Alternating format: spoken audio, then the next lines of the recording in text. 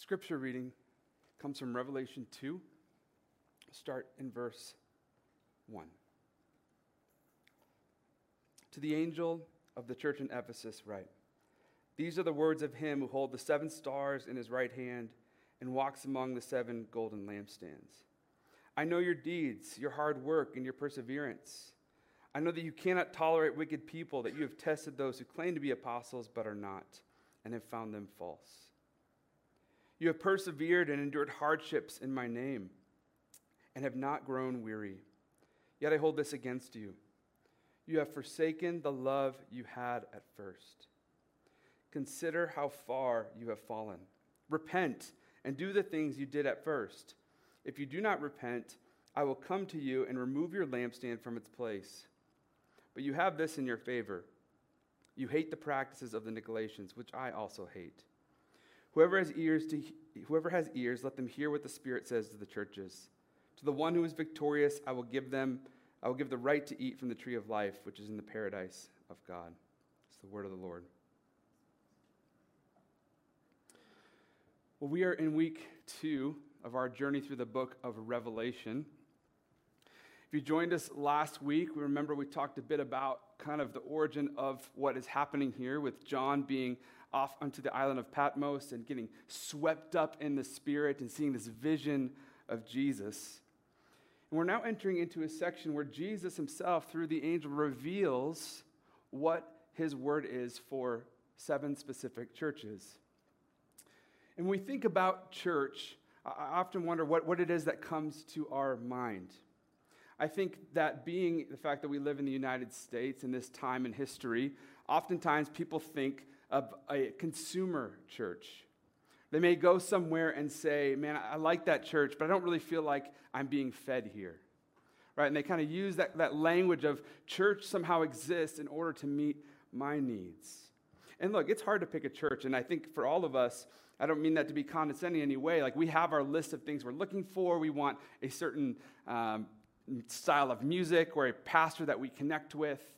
There are many things that go into that decision of where we're going to attend church. But I think it can be damaging when our primary motivation is our own consumption. C.S. Lewis writes this in his book, The Screwtape Letters. He says, "Surely you know that if a man can't be cured of church going, the next best thing is to send him all over the neighborhood looking for the church that suits him until he becomes a taster or connoisseur of churches. The search for the suitable church makes the man a critic, where the enemy wants him to be a pupil." The enemy in this quote is God, as he's writing from the perspective of the demons who are trying to trap people. Another thing that people think about, not only do people think about the church as maybe a consumer church, but they often think about people or churches in a way that has, when we think about credibility of the church, like what is the church? Does it have credibility? One of the things that's been interesting is historically, the institution of the church has been through some ups and downs.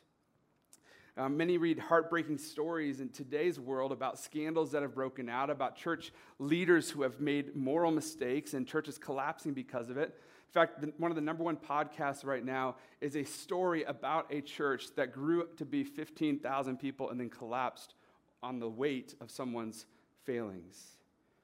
This is nothing new, however. Historically, church institutions rise and fall, and yet God's mission, somehow the mystery is that his mission continues to advance even in the midst of that. There's a great quote by Professor Gerald Sitzer. He says this: "When the church is functioning at its best, there is simply no community on earth that can rival it. But when the church is functioning at its worst, there is no community on earth that can do as much damage." History itself proves this point. The church has served untold millions, as is evidenced by the churches, hospitals, orphanages, schools, and relief agencies that Christians have founded and operated. But the church has brutalized untold millions, as the medieval Inquisition or the religious wars of the 17th century also demonstrate. This is the mystery, is that in the midst of the gathering and the brokenness of God's people, his mission continues. what we see in the next few chapters is that Jesus has a word for these churches, a very specific word. And he'll start by saying, this is what I love about your church. This is what I hate about your church. And then he kind of closes it with a compliment sandwich and says something nice at the end. Right? That's kind of the method in which he sort of rebukes these churches. The church in Ephesus is very important because it asks the question, how do you get passion for God and maintain it over the long haul? I want you to think for a moment back to when perhaps you can think back and look back to when your faith was on fire. Maybe it was the first time you first understood the gospel. Maybe it was a time you were serving God and you could just sense his presence in your life. How is it that we maintain that fire? Because inevitably, for all of us, maybe that has in time faded. Now, a little bit of context before we dive in here. We learned John's writing from Patmos. He gets this vision, swept up in the Spirit. And the church in Ephesus was actually one that Paul had planted in one of his earlier missionary journeys. It's an important church. In fact, of these 7 churches, it's the oldest church. It's the one that has been around the longest. And it's in a very large major city that was once a port city, meaning that ships would come in and out of it. So there was lots of frantic activity. And what happens is Jesus is showing and showing the church what happens when churches begin to decline. Let's jump into verses 2. He says, I know your deeds, your hard work and perseverance. I know that you cannot tolerate wicked people, that you have tested those who claim to be apostles but are not, and I have found them false. You have persevered and endured hardships in my name and have not grown weary. So Paul begins here with 5 commendations for the church, right? The first is perseverance. You got to remember that during this time, we talked about this last week, but Domitian was emperor and they were facing tremendous persecution, threats of physical violence, right? This narcissist of an emperor would literally take Christians, dip them in hot oil, and light them on fire. This was the extreme persecution and living in fear of physical violence, right? When Christianity used to be just sort of this Jewish sect and people didn't really know what it was. In fact, there were even laws in place to protect Christians. Through time and through emperors, this became worse and worse. And eventually it was viewed as a different religion and a threat.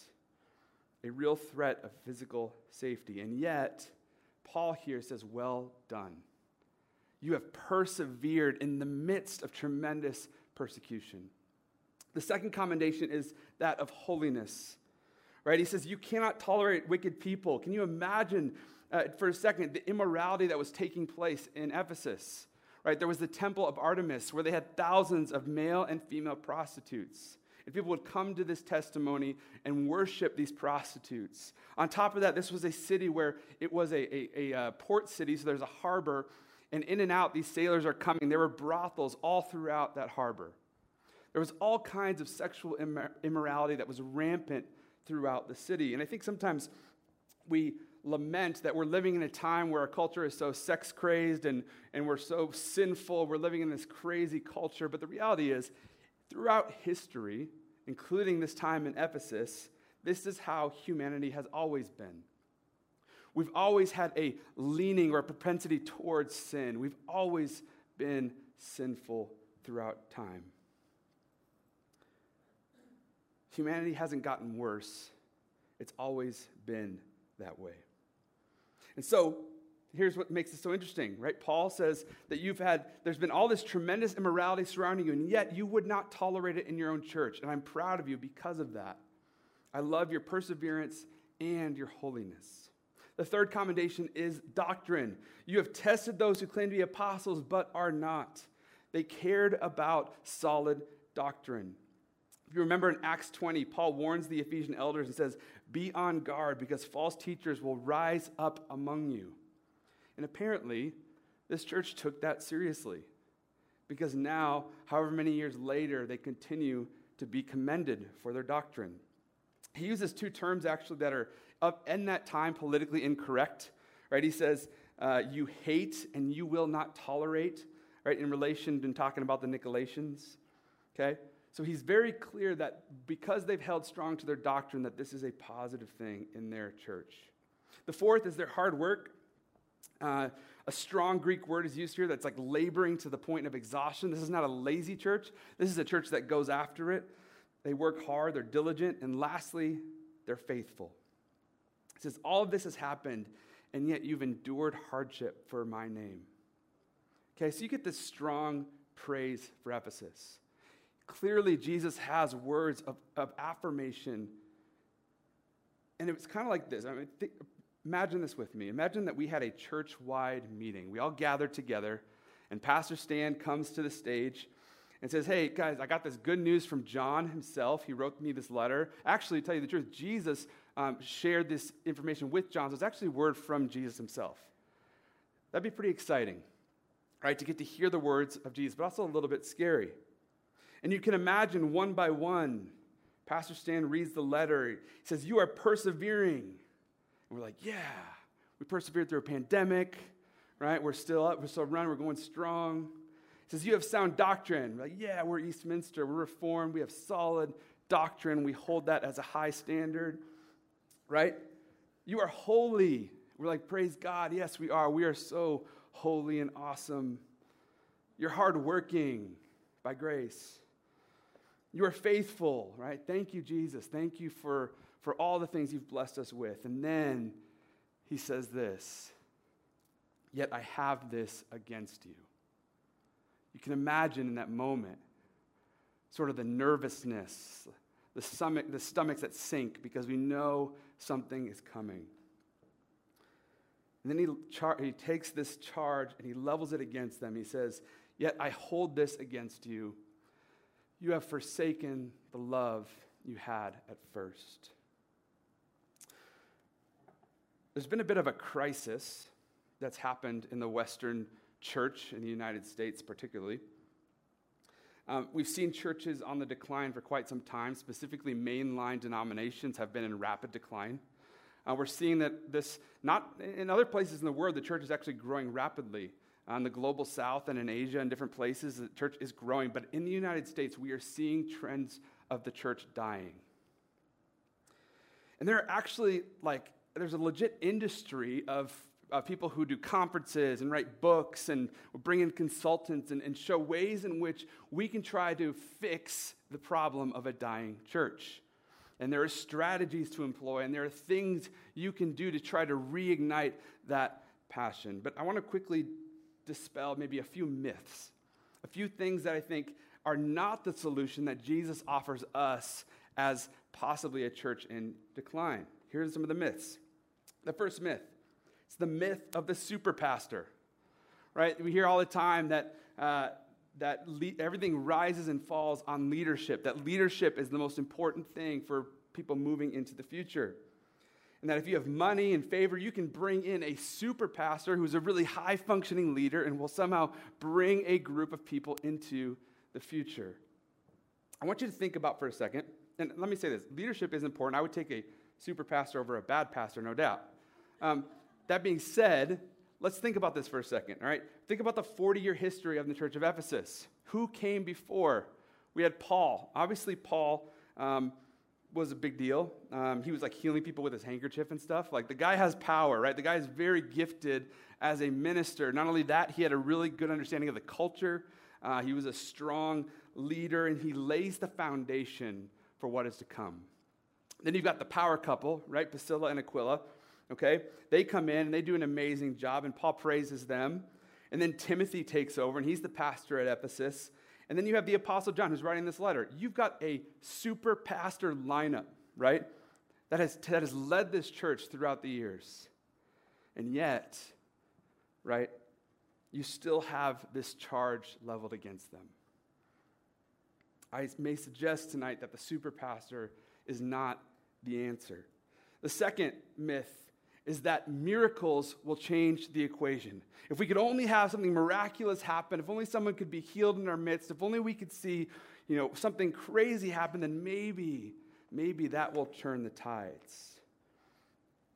The problem of this idea is that we have the entire Old Testament, which tells a very different story. right? You have in the Exodus, you see God in all of his power with these giant plagues that are absolutely spectacles and crazy for people to witness. And then you have probably my favorite miracle where God parts the Red Sea, right? And they walk through, and just imagine for a second what that would be like to see that in the flesh, to experience God's power in all of its grandeur. And then what happens when they cross over, right? They immediately they sing a song first, and then they start complaining again, right? They start complaining, why have you brought us into the wilderness? And so it's as if they can see this incredible miracle, but it's not enough. We see this in Acts 19. God does extraordinary miracles through Paul, so that his handkerchiefs and aprons that touch people are healing them. Their illnesses were cured. Evil spirits are leaving them. And it's not even Paul. It's he's handing out handkerchiefs and healing people. It's crazy. And even in the midst of that, those people were not that far removed from that happening. And yet, Jesus still levels this charge against them. The third myth is this idea of cultural impact. Right? We just need to win the culture back. We see the example of this in Acts 19, verse 17. When this became known to the Jews and the Greeks living in Ephesus, they were all seized with fear, and the name of the Lord Jesus was held in high honor. Many of those who believed now came and openly confessed what they had done. A number who had practiced sorcery, this is the important part, brought their scrolls together and burned them publicly. When they calculated the value of the scrolls, the total came to 50,000 drachmas. In this way, the word of the Lord spread widely and grew in power. Right? So the gospel in this instance is changing culture. People are bringing their sorcery, their scrolls, all these things and burning them. It reminds me, I was in youth group and we'd burn all of our secular CDs. I was like, Linkin Park in the fire, right? This was a thing that we did. There was this cultural impact that it had. And 40 years later, Jesus still levels this charge. The cultural impact isn't even enough. Fourth is mission. And mission is a good thing. We are a church on mission. We want to be on mission. But this idea that we will weed off all consumers and do hard things to get the mission going is not the salvation we are after. It's this idea that if we can get mission going, if we can do, it's almost a buzzword that is used in church culture, if we can do mission, then ultimately we will really love Jesus. Actually, something like this happens in Acts. We see this in chapter 19, verse 8. Paul enters the synagogue. He speaks boldly there for 3 months, and he's arguing for the kingdom of God. But some of them, it says, became obstinate. They refused to believe and publicly maligned the way. So Paul left them. He took the disciples with them and had discussions daily in the lecture halls of Tyrannus. They went on for 2 years, okay? So 2 years of this. So that all the Jews and Greeks who lived in the province of Asia heard the word of the Lord. So imagine this. This is a really big deal. Imagine a church service, okay? We go 6:30 to 7, we like our hour-long service. Imagine it going 6:30 p.m. to 6:30 a.m., right? It's a long service. And then after all these services, Paul's like, all right, I'm going to send you away to, let's say, Canada, right? Because Canadians need Jesus. And after 2 years of being in this country, right, after 2 years of this, you come back and we do one of those mission updates at church, and they get on the stage and say, yes, every single person in Canada heard the gospel. That would be a really big deal. And yet, the cool thing is that actually the churches that were planted, right, the ones that we're going to hear about, these are the exact same churches. The rebuke still stands. And 5, the myth of doctrine. That if we can just get our doctrine right, then we're good. If we can just have right belief, if we can just have all perfect thinking and have that right, then we'll be good. The book in the Bible, Ephesians, was a book written to the church in Ephesus, and if you've read it, it has some of the most beautiful and robust doctrine in the entire scriptures. It's a great book. And so they had great doctrine. And yet, having perfect God-inspired theology was not enough to stop them from losing what Jesus calls their first love. So what is it? It's that you have forsaken your first love. This is what Jesus says the problem is. And the word here, forsaken, means to dismiss or to send away. We see this actually in Jeremiah chapter 2. This is what the Lord says, I remember the devotion of our youth, how as a bride you loved me and followed me through the wilderness, though a land not sown. And then in verse 13, my people have committed two sins. They have forsaken me, the spring of living water, and they have dug their own cisterns, broken cisterns that cannot hold water. That's a powerful metaphor. Cisterns were a thing that was built to hold water, to keep it together. And he's saying these things will lead to broken cisterns. You have dug cisterns that cannot hold true water. I think many people dig their own cisterns, whether that be money, sex, power, fame, success, whatever it is in which we define our meaning and purpose. But I also think that Christians sort of build their own religious cisterns. Like, we've got church down, we're doing it right, we're going to church like we should, we're checking off our box, we're being a good Christian. But Jesus says, I have a problem even with that. And yet, full of grace and mercy, Jesus calls them back. And he calls them to do three things. The first is to remember how far you have fallen.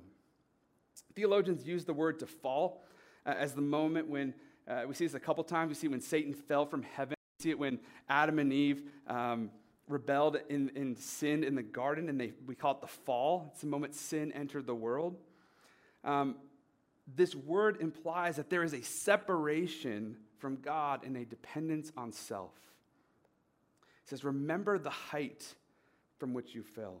Remember the height. We actually need to go back to Paul to understand this. In Ephesians 2, verse 6, it says, God raised up with Christ and seated with him in the heavenly realms in Christ Jesus. And God raised us up with Christ and seated us up with them in the heavenly realms in Jesus Christ, in order that in the coming ages he might show the incomparable riches of grace expressed to us in the kindness in Christ Jesus. So this is one of the things, right, this idea of being raised up with Christ, that I think is so startling with people when they get saved.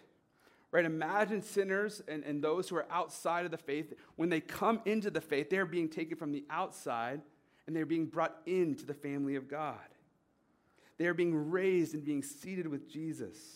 And I want to ask you, do you remember in your life, for those of you who are walking with Jesus, do you remember that moment when you came to faith?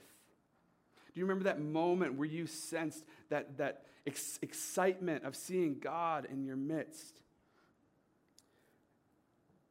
I think it's a little bit like a romantic relationship. When you start falling in love with someone, you become all consumed by them. Your world becomes connected with their world. I'll tell you a little story. Back when my wife and I weren't dating at the time, we weren't married at that point. And I had, probably shouldn't share this, oh well. I had a job I had to do with the church. We were hosting a choir from Houston, and since I was the youth pastor, they're like, you need to stay at the church and sleep here. I'm like, why? So I slept in my office. They had adults there and everything, but they were in the gym sleeping. So I'm in my office. It's like 10 o'clock. I'm like, I can't believe I have to sleep here. I'm sleeping on my floor. It's miserable. My couch was like, too small in my office. So I'm just kind of like, all right, I'm just going to tough it out. And I get a text message from Betsy, and she had just gone on a date that didn't go great. And she's like, hey, I was just thinking about you. Had a bad date. Miss you. And mind you, we hadn't been talking at the time. We had a little bit of a break. So I get that text. I'm like, oh, she misses me. It's exciting. And so we get back to texting back and forth, and eventually she invites me. She's like, hey, you want to come over? We can talk about it. And I was like, oh, I got to do this thing. He's like, but maybe I can just come over for a little bit, right? Let's come over for like 20 minutes. I go back to the church. And one thing led to another, and it's 6 a.m, and we had talked all night long.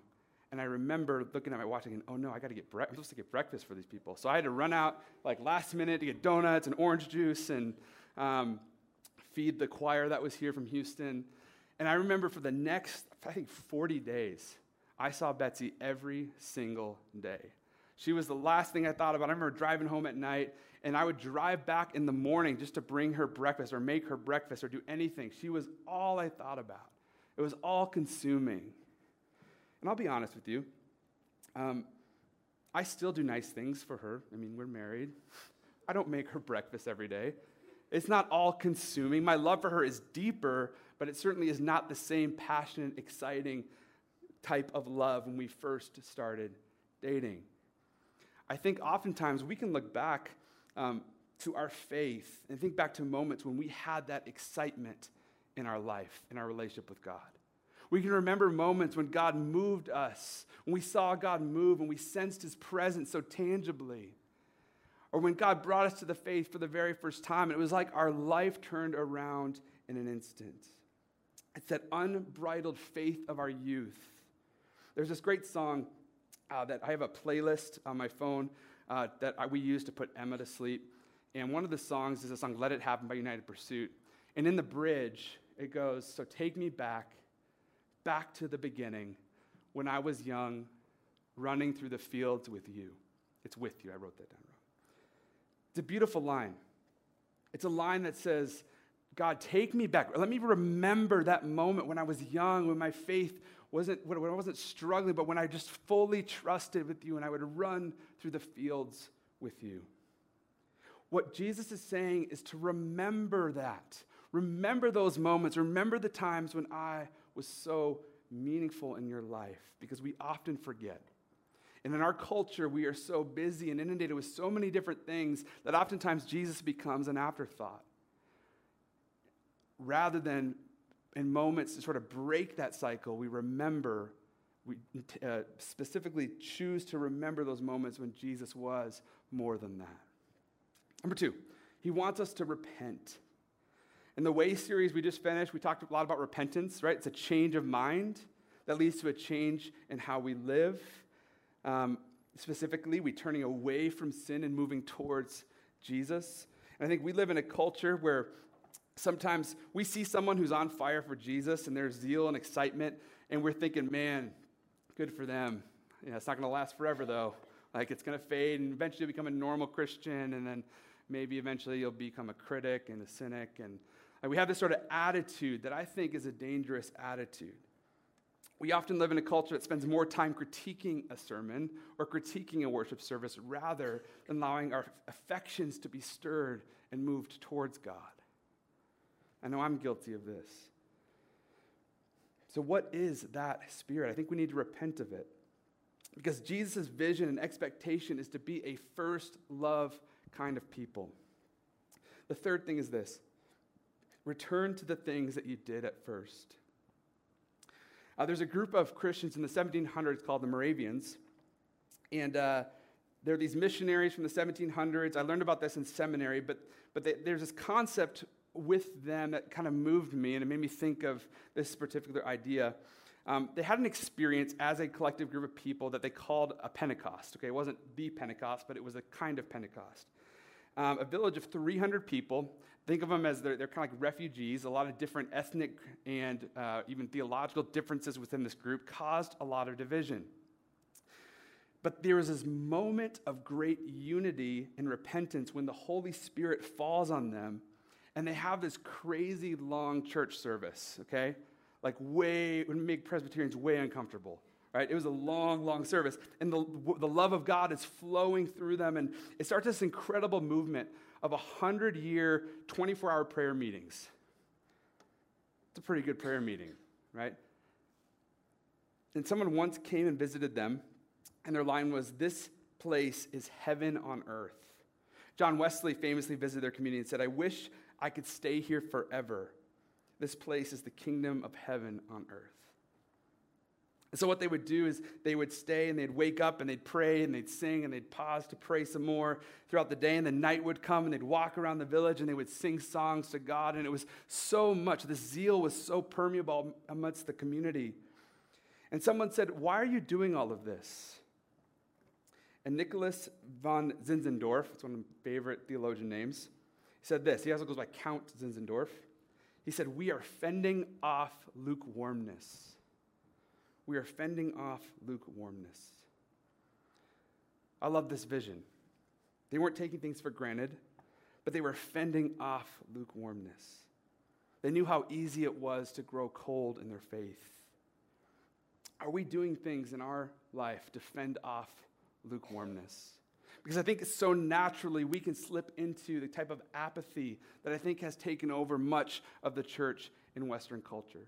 It can be so easy as to slip into the consumer, the person who attends church to get something out of it, or even sees God as something to get something for their own life.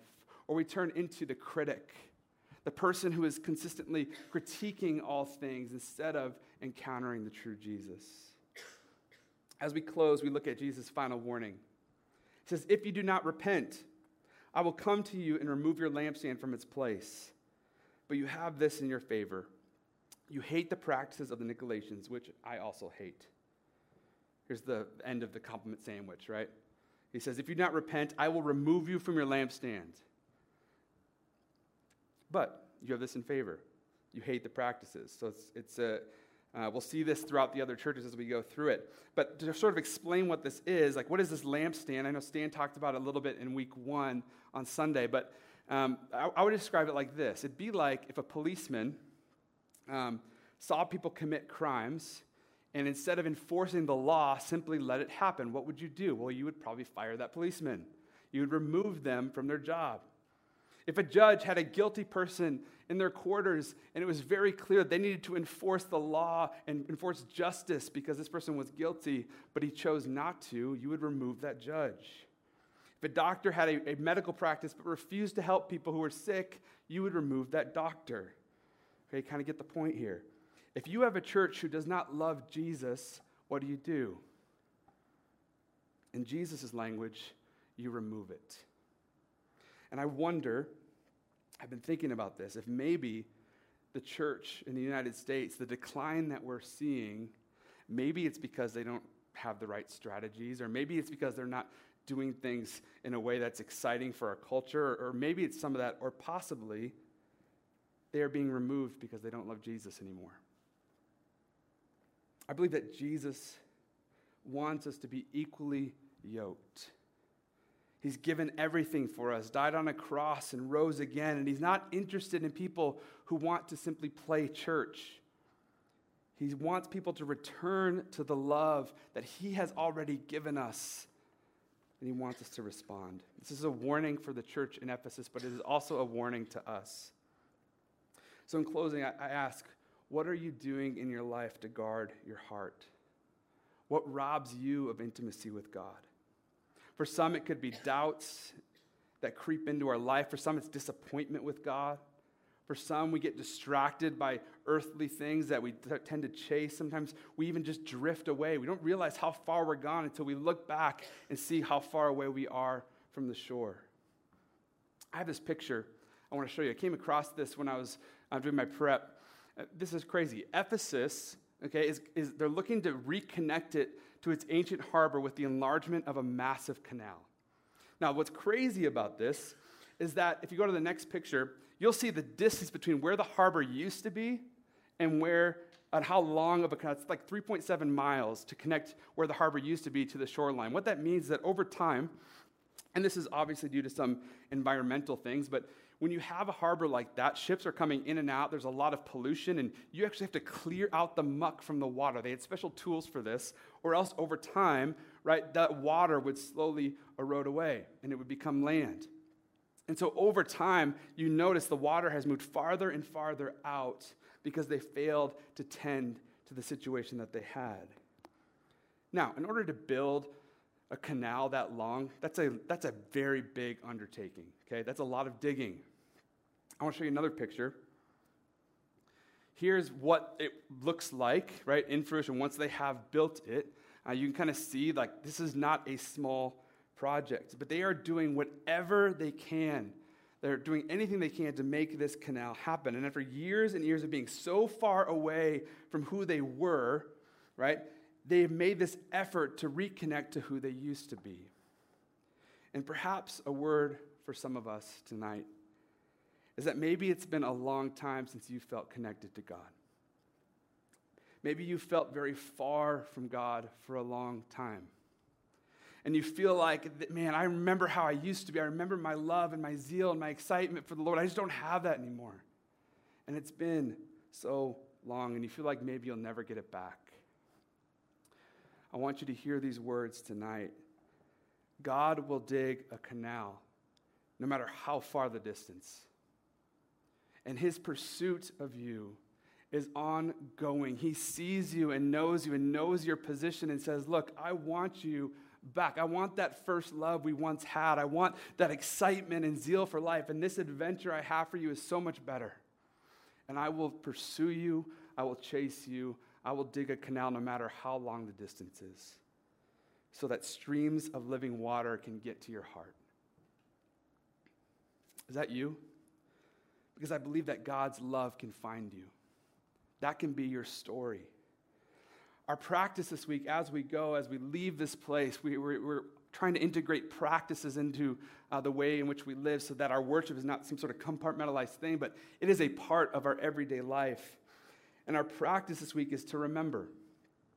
It's to remember the moments when God moved you. It's to remember being swept up in worship. It's to remember a prophetic word maybe that was spoken to you. It's remembering a time when God answered a prayer in a huge way. It's remembering the zeal and joy of your youth. It's remembering how God used you in someone's life and remembering the love that you had first. Let's pray. God, as we remember, as we dwell, as we revel in your love, we revel in your glory, we revel in your goodness, and we say thank you for all that you've given us. I know that there are people here, including myself at times in my life, who feel far from you, feel disconnected, who feel like that there's a sense of apathy. And I pray that for all of us, that we would, as a community, embrace this practice of remembering and reminding ourselves of the love that we once had. God, that you would take us back to the love of our youth, running through the fields with you, the kind that excites us and gets us passionate for what it is that you're doing in the world. Lord, may Eastminster not be a church that forgets our first love, but one that consistently is reminded and remembers the ways in which you've been faithful, the ways in which you've walked with us throughout the years, the 60 plus years that this church has existed. Lord, I pray that as we go that you continue to speak to us, reveal us blind spots and places where we're desperate for you.